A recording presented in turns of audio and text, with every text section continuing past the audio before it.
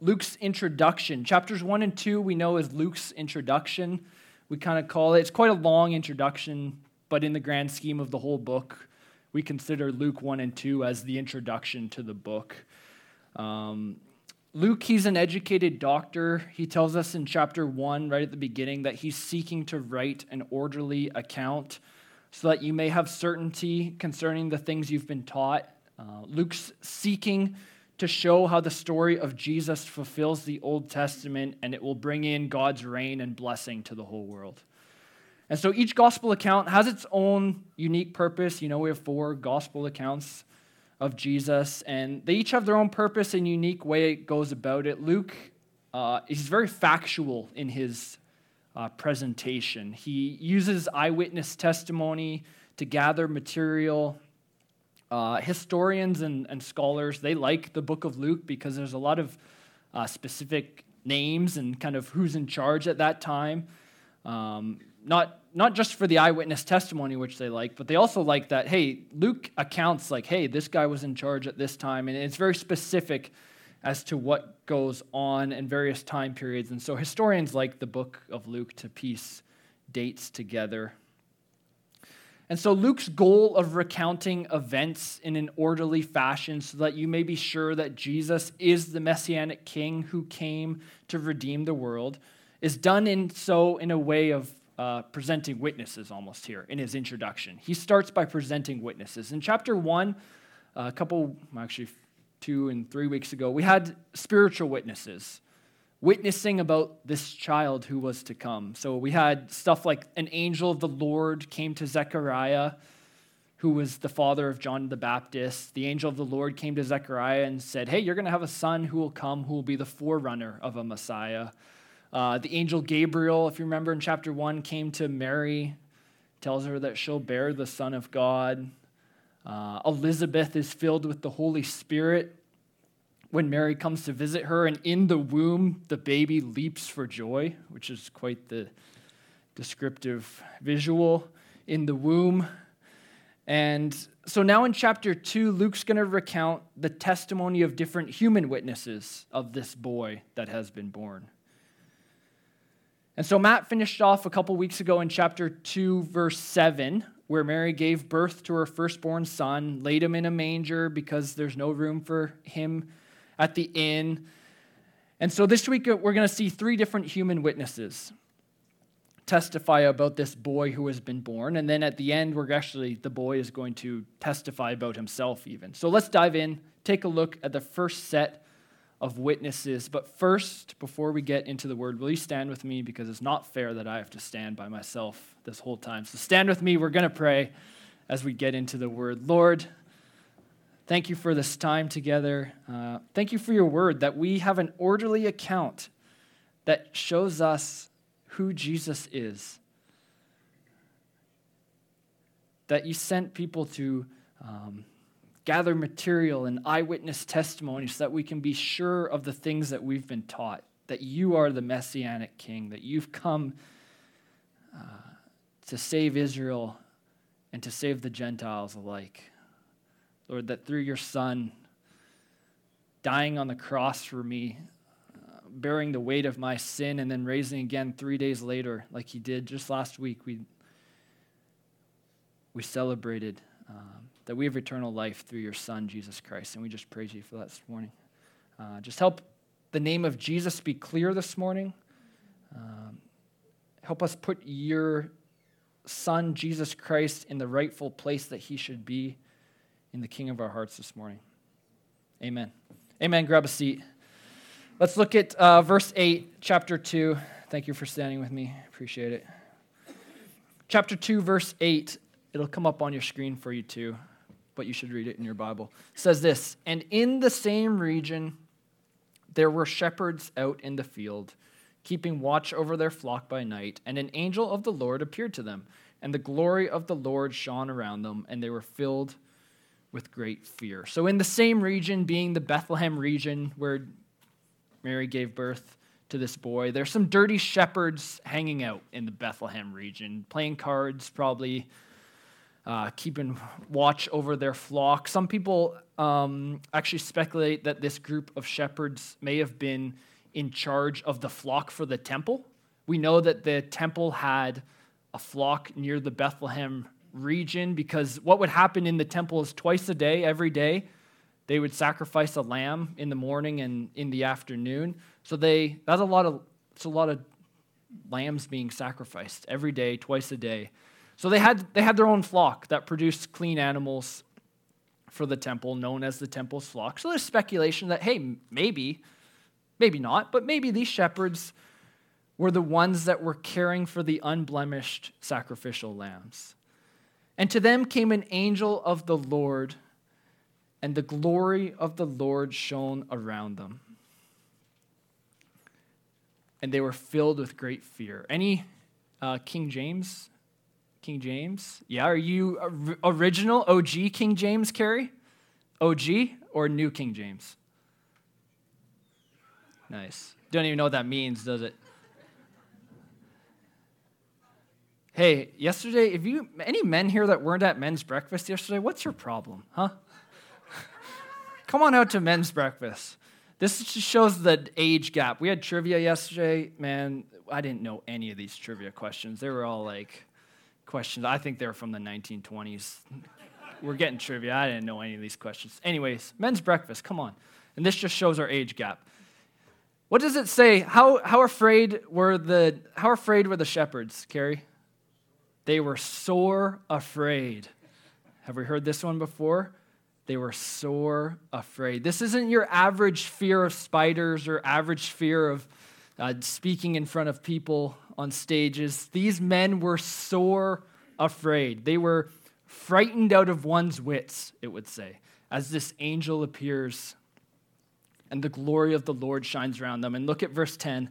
It says this, "And the angel said to them, 'Fear not, for behold, I bring you good news of great joy that will be for all the people. For unto you is born this day in the city of David a Savior, who is Christ the Lord. And this will be a sign for you. You will find a baby wrapped in swaddling cloths and lying in a manger.'" Stop right there. I just want to look at this quickly because this is important to our understanding of who this baby is. Bring back up verse 11 for me and look quickly at what the angel says about this baby. It says, "For unto you is born this day in the city of David a Savior who is Christ the Lord." He's a Savior who is Christ the Lord. And within that simple message from the angel, we have three things. We have the mission of the baby. He's a Savior. We have a title for this baby. He is the Christ, literally meaning he is the anointed one. And we have an authority for this baby. He is the Lord. And so a baby is born who is a Savior, who is the Christ, who is the Lord. And the first announcement by this angel comes to a bunch of shepherds. And we've talked about this before. We often talk about this when shepherds come up here, is that shepherds are not sweet little guys living the American dream, traveling around in their Sprinter camper van, retrofitted to an awesome little van, like with no worries or cares that we see on Instagram. Like shepherds are not, that's not who shepherds are. Shepherds are dirty, they're gross, they're unclean, they're lowly on the social hierarchy because they'd have to deal with blood and birthing animals and dead animals, and they wouldn't have time to go to the temple to get themselves clean. And to these unclean humans, in the middle of a field comes a message of good tidings. Today, a Savior, the Anointed One, the Lord, has been born. Look at verse 13, what else happens to them. "Suddenly there was with the angel a multitude of the heavenly host praising God and saying, 'Glory to God in the highest, and on earth peace among those with whom he is pleased.'" A pretty awesome scene here, eh? Just imagine being in the middle of a field and a multitude of heavenly hosts, they show up praising and saying, "Glory to God in the highest, and peace among those with whom he's well pleased." The proper response to the message of good news. The proper response to the birth of a Savior, to the birth of the Christ, the birth of the Lord, the angels say, "Glory to God," the proper response. Look at verse 15. "When the angels went away from them into heaven, the shepherds said to one another, let us go over to Bethlehem and see this thing that has happened, which the Lord has made known to us. Probably a good idea. Verse 16, and they went with haste, and they found Mary and Joseph and the baby lying in a manger. And when they saw it, they made known the saying that had been told them concerning this child, and all who heard it wondered at what the shepherds told them. But Mary treasured up all these things, pondering them in her heart. And the shepherds returned, glorifying and praising God for all they had heard and seen, as it had been told them. So the shepherds show up, and what do they find? Just like they were told, Mary, Joseph, and the baby lying in a manger. And they bear witness to Joseph and Mary and everyone that's willing to listen about this amazing baby that has been born in Bethlehem. And they've returned back to their work, glorifying and praising God. Friends, the proper response to seeing the Savior, to seeing the Christ, to seeing your Lord, glorify and praise God. So the shepherds, they head back to their duties, and Mary treasured these things in her heart, it says. And this will be a common theme for Mary as we go throughout Luke 2 here. As various witnesses come to her and talk to her and tell her about what they've heard about this baby she's just had, that she has a sense of just seeking and understanding and trying to figure out everything that's being told to her. Because we often like to put Mary in, like as we just read, we put Mary in a place of deity almost, of not remembering that this is a young girl. She's not a young girl in perfect control of everything going on. She's a young lady. She's a virgin. She's giving birth to a child that an angel says will reign over the house of Jacob forever. And now she's 9 months pregnant on the back of a donkey, going to a town where she gives birth in a stable where there's no room for them at an inn. And these gross shepherds come along and they say, hey, guess what? We just saw a multitude of heavenly hosts in the sky. And this angel told us that this is the Christ. I mean, just another normal Tuesday afternoon for Mary. But Mary carefully pondered all these things and treasured them. No doubt Luke would have interviewed her, which I think is why we know these specific things about Mary, that Luke would have interviewed Mary. And that's the reason we have these specific details that no one else other than Mary would know. So the story goes on as the boy continues to grow. Look at verse 21. It says this, and at the end of 8 days, when he was circumcised, he was called Jesus, the name given by the angel before he was conceived in the womb. And so at 8 days, as told by the law in the book of Leviticus, an Israelite boy was to be circumcised, and traditionally that was when they would get their name, and now we know they gave Jesus the name that was told to them, told to be given to him from the angel. They call him Jesus, Yehoshua, directed by the angel before conception. And so Leviticus has more laws surrounding children being born than just circumcision at 8 days. In the book of Leviticus, actually, where it talks about circumcision, it keeps going on and talks about purification laws and laws regarding presentation to children at the temple. So let's read quickly verse 24 in Luke here, and we'll quickly just talk about what's going on, because as we read it, you'll see when we read, you're like, I don't really know what's going on here. Look at verse 22. Starting in verse 22, we'll go, I don't know why I said up to verse 24. We're going to start in verse 22 and go to 25. It says this, and when the time came for their purification, according to the law of Moses, they brought him up to Jerusalem to present him to the Lord. As it is written in the law of the Lord, every male who first opens the womb shall be called holy to the Lord, and to offer a sacrifice according to what is said in the law of the Lord, a pair of turtle doves or 2 young pigeons. Now there was a man in Jerusalem whose name... Whoa. Hold on, stop right there. I did want to stop at 24. Don't keep going. Close your eyes, stop. Read 24 with me again. And to offer a sacrifice according to what is said in the law of the Lord, a pair of turtle doves or 2 young pigeons. So this is the way the Old Testament law was laid out. Focus back up here. We'll get it back under control here. For the people regarding purity and redemption and everything. You can read about this if you want to take notes and you want to go home and read about this. You can read about this in Leviticus 12 and Numbers 18. But just for the sake of time and making it clear, you're just going to have to trust me or go home and read it yourself. Like that's going to happen. And I'm just going to talk specifically about if a male baby is born. The female, if a female baby is born, it's different. So we're just going to talk about a male baby here because Jesus was great. What was he? A male. There we go. So this female, this is how the law worked. A female has a child. Yes, we agree about this. A female has a child. Don't let anyone tell you otherwise. A female has a child. A female has a male child, because we're just going to talk about males specifically. A female has a male child, and the woman becomes unclean for 7 days. And then on the 8th day, the boy is to be circumcised. And then for another 33 days after that, the woman remains ceremonially unclean. So she's not to touch anything sacred. She's not to go to the sanctuary until a total of 40 days is up. And so at the end of 40 days, the law says this is what you're to do. You're to go to the temple and you're to offer an offering of a lamb and a pigeon or a dove. But if you're poor, and evidently it looks like Mary and Joseph were because they only offered 2 birds. If you're poor, the law says it's okay, just offer 2 doves or 2 pigeons and you're good. 2 birds, no problem. If you can't afford a lamb and a bird, just offer 2 birds. And I don't know how they decide that. They just hold you to the honor system. Hey, if you can't afford a lamb, offer 2 birds, and no problem, you're clean.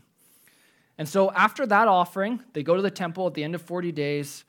One of the animals is a sin offering. One of the animals is a burnt offering. They say, okay, great, good work. You're ceremonially clean. Have a nice day. So that's how you get ceremonially clean for a woman after she gives birth to a male. Now, also what was to be done for every firstborn male, whether human or beast, is to be offered to the Lord as a way of saying, Lord, this is yours. Everything I have is yours. You've given to me. Now I offer it back to you. Now there are some exceptions to this rule. If the animal is unclean or if the animal is a human. So instead of offering the firstborn male at the altar, you're to pay the redemption price of 5 shekels. And okay, great, you're good to go. Have a nice day. And so this is what's going on here as they go to the temple. And this is important to the life of Jesus Christ. This is important to our theology and understanding of the ministry of Jesus. You see, Jesus didn't have to be redeemed. Yet at the same time, he had to be redeemed. Does that make sense? Not really, does it? On one hand, Jesus wasn't a sinner. He wasn't born into sin. So he didn't have to be redeemed.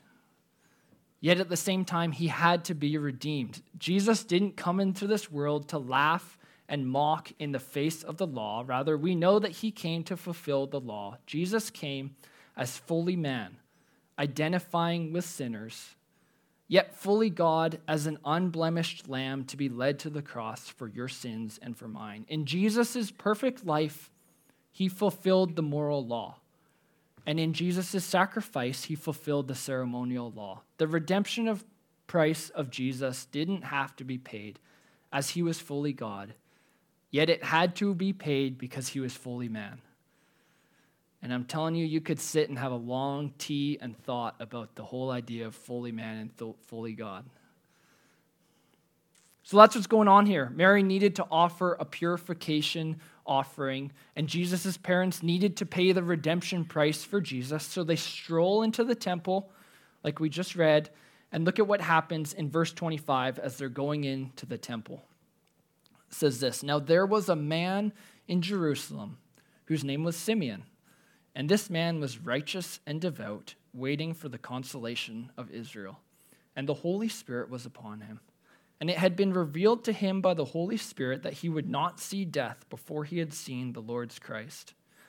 And he came in the Spirit into the temple, and when the parents brought in the child Jesus to do for him, according to the custom of the law, he took him up in his arms and blessed God and said, 'Lord, now you are letting your servant depart in peace according to your word.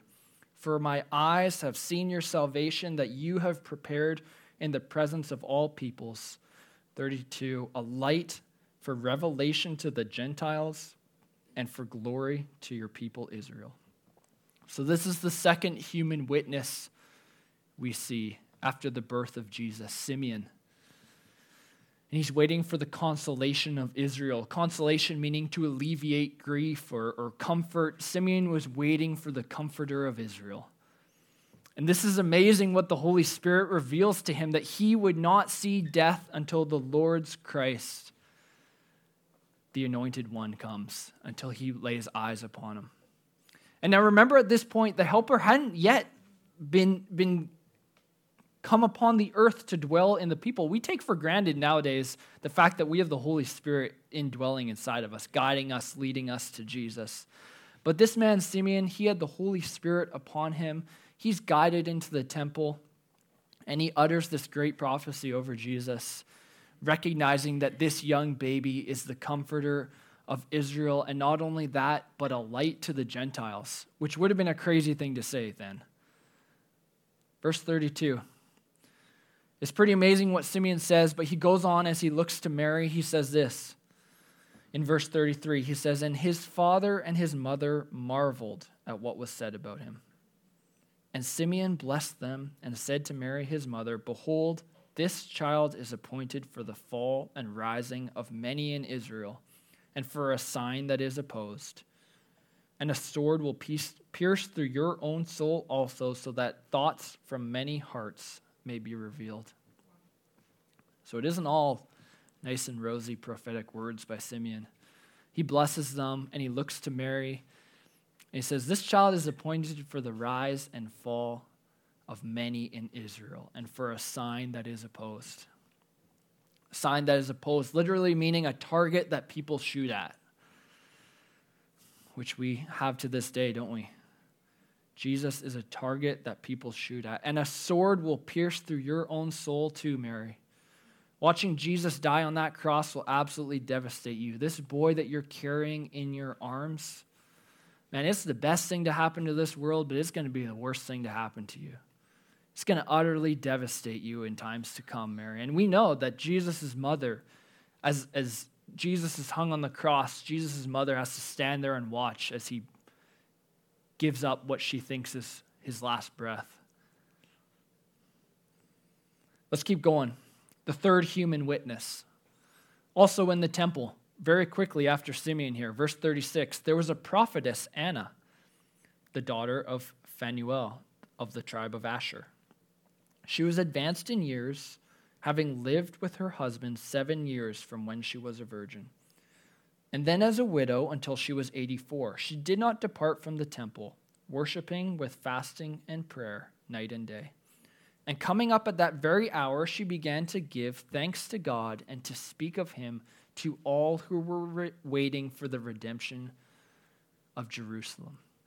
The proper response at the sight of Jesus, Anna gave thanks and began speaking of him to all who were willing to listen. 3 different human witnesses of this baby Jesus Christ. 3 very different people, yet 3 very similar responses. We had the shepherds in the field, dirty, unclean, lowest of the social hierarchy, worth nothing to society. At the sight of Jesus, they're glorifying and praising God and sharing with anyone who will be willing to listen to them.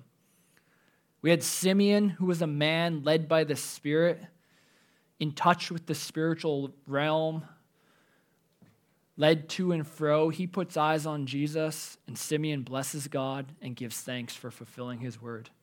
We have Anna, a prophetess who's diligent and habitual, fasting and praying every night and day at the temple. I like to think maybe she'd be reading her scriptures a lot too, reading the Tanakh regularly. And upon sight of Jesus, what does she do? Man, she gives thanks to God, and she begins speaking of him to anyone willing to listen. The proper response to Jesus Christ: thanksgiving and evangelism. Look at verse 39. Actually, let me do this. Let me tell you about Jesus. First, let's give thanks to Jesus, just how good he is, man. Jesus is awesome. As we stand here and worship Jesus, Jesus is just the best thing to ever happen to this world. We give thanks to Jesus just for what he's done for us. We give thanks to Jesus for how he just holds our whole life together. Man, we look back and see the things that Jesus has done for me, for you, and Jesus is so good. And we share the good news of what Jesus has done for us, man, that Jesus came to this earth as a baby, born in a manger, suffering from birth, had to be laid in a rock manger, maybe carved in the wall, this manger that he was laid in, and suffering from birth, yet he came to identify with us. And as he grew up, he was led to the slaughter, like an unblemished lamb that he was, when should have been you and me, and he gave up his spirit on that cross, and then 3 days later he raised again, and man, praise the Lord. Amen. And it says in the Bible, all you have to do is confess with your mouth that Jesus is Lord and believe in your heart that God raised him from the dead, and you will be saved. And what a gift that we have been given with this new covenant through the death and resurrection of Jesus Christ. Look at verse 39. It says this, when they had performed everything according to the law of the Lord, they returned to Galilee, to their own town of Nazareth. And the child grew and became strong, filled with wisdom, and the favor of God was upon him. Just as a side note here, I'm just going to say this quickly. This is a great prayer to pray over your children, parents. Verse 40, pray they become strong, pray they become filled with wisdom, and pray that the favor of God would be upon them. If you're looking for something to pray, just pray that over your children. Quick, easy, simple. The Lord will hear you. Look at we're going to get into verse 41, but before we do, we know that this part is, this is the only part in the Bible where we see Jesus as a young boy coming up, actually. We have stories of him being born, even up to like the age of 1 or 2 in the book of Matthew. We have some stories of that. But this is the only story in verse 41 in the Bible where he's around 12 years old. Well, you might say he was 12 years old, as the scripture says, not even around 12. The word says he was 12. So that's a fact.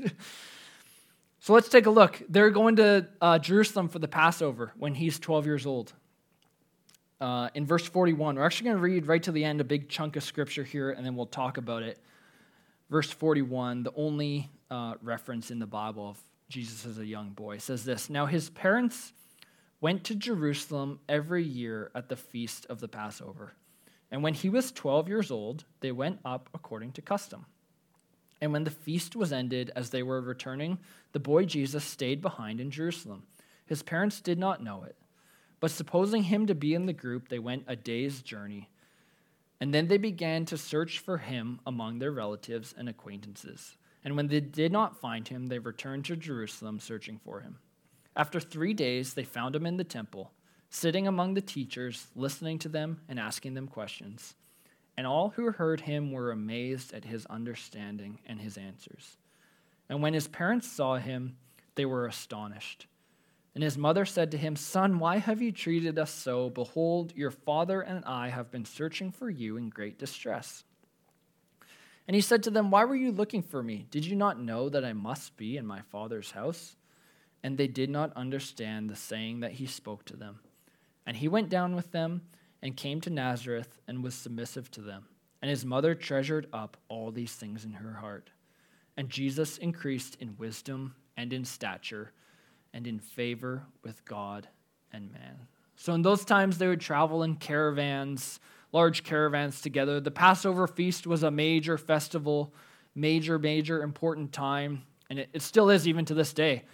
And so all the Jewish people from all over, if they only had enough money to go to Jerusalem or only enough money to make one trip out of the year, this would be the feast they would go to, the Passover feast in Jerusalem, and they go and participate in the Passover feast. And so large groups of people would go together, safety in numbers, I guess. But as they're returning home, Mary and Joseph, kind of like Home Alone style, I think. They figure he's with them. They figure Jesus is with them. And then a day's journey later, they realize, they do the count. and they're missing one. And oh great, you lost Jesus the Messiah. Couldn't give him a phone call. Roman technology at that time was good, but it wasn't quite that good. And let me tell you this. I still remember this to this day. Let me tell you a little story about me, because I know you all want to know about me. I was about 15 years ago. I'm in youth group. Our fearless leader, Pastor Matt, is my youth group leader. And back then, Xbox was big. We were into playing Halo. And so I vividly remember one night after youth group, me and another,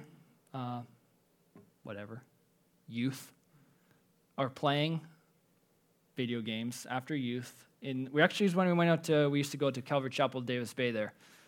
And so we're in the church building, we're playing video games. It's after youth group. It's me, it's another guy, it's Matt.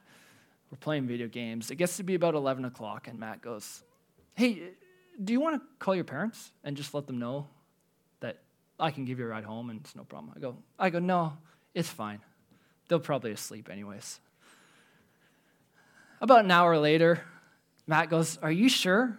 Are you sure you don't want to call? It's midnight at this point. He goes, are you sure? I go, no, it's fine. They're asleep. They trust you. They know you'll get me home safe. Well, friends, I vividly remember the look to this day at about 1 a.m. as the door to the church building opens, and I look over, and there's none other than my dad looking at me. And I don't think you've ever seen baby Blakey move as fast as you have at that point. As they had to come searching for me. We lived in Gibsons, and it's, 15-minute drive out there, and I'm telling you, the drive home was the quietest you've ever heard. Talk about being sore afraid. Man, was I ever sore afraid. I get the spiel as I get home. You could have been dead in a ditch. It's always being in a ditch. You're always dead in a ditch. You're not dead anywhere else. You're always dead in a ditch. Now imagine being a journeys away, no cars, no phones, and it's not just average Blake, it's the Jesus Messiah that they've lost. And they get back to Jerusalem, and they eventually find Jesus in the temple. After looking for 3 days, it says, they find him in the temple. So I don't know what Jesus was doing at this point. He must have been in the temple for this whole time. They find Jesus in the temple, sitting among the teachers, listening to them, asking questions, and the teachers are amazed at his understanding and his answers. They didn't realize they were literally talking to the Word. And so Mary comes to Jesus. She says, what's going on? We've been searching high and low for you. And look at Jesus' response, verse 49. He says, why were you looking for me? Did you not know that I must be in my Father's house? And they did not understand the saying that he spoke to them. How much did Jesus know? It's always a fun question kind of to think about. I don't have an answer. Was he omniscient from birth? Was it when the Holy Spirit came upon him at his baptism? Did he get things revealed to him bit by bit as he grew up? I don't know. I don't have an answer. It's just a fun thing to think about. I'd love to hear your answers tonight at prayer, what you think about it tonight at 7 o'clock. Bring your thoughts and comments on what you think. Though Mary was confused by what Jesus says, Scripture says Mary treasured up all these things in her heart.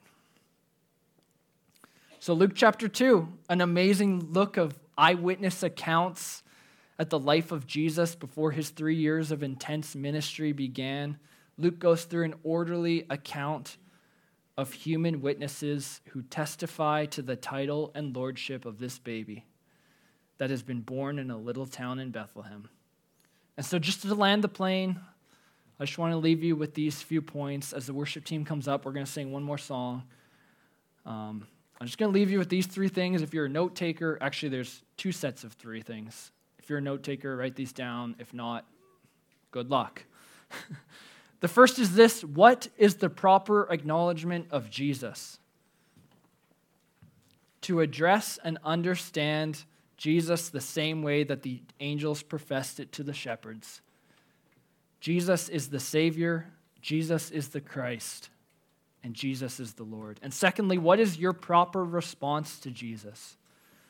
First is to give thanks, and out of your thanksgiving will come the overwhelming desire to spread the good news to others. Amen. Will you stand with me as we pray? Lord, we just give thanks for who you are this morning. We just praise your name that we have all these eyewitness accounts of the goodness of Jesus and that your word came true just as it was said it would. There's no doubt in our mind that you did what you said you would do. And for that, we praise you this morning, Lord. And we just give thanks for your Son, Jesus Christ. We bless you. We put you in the title and honor that you're worthy of being in, at the highest of high, the King of Kings, our Savior, Jesus Christ. You are the Lord. And we just praise your name this morning. Amen.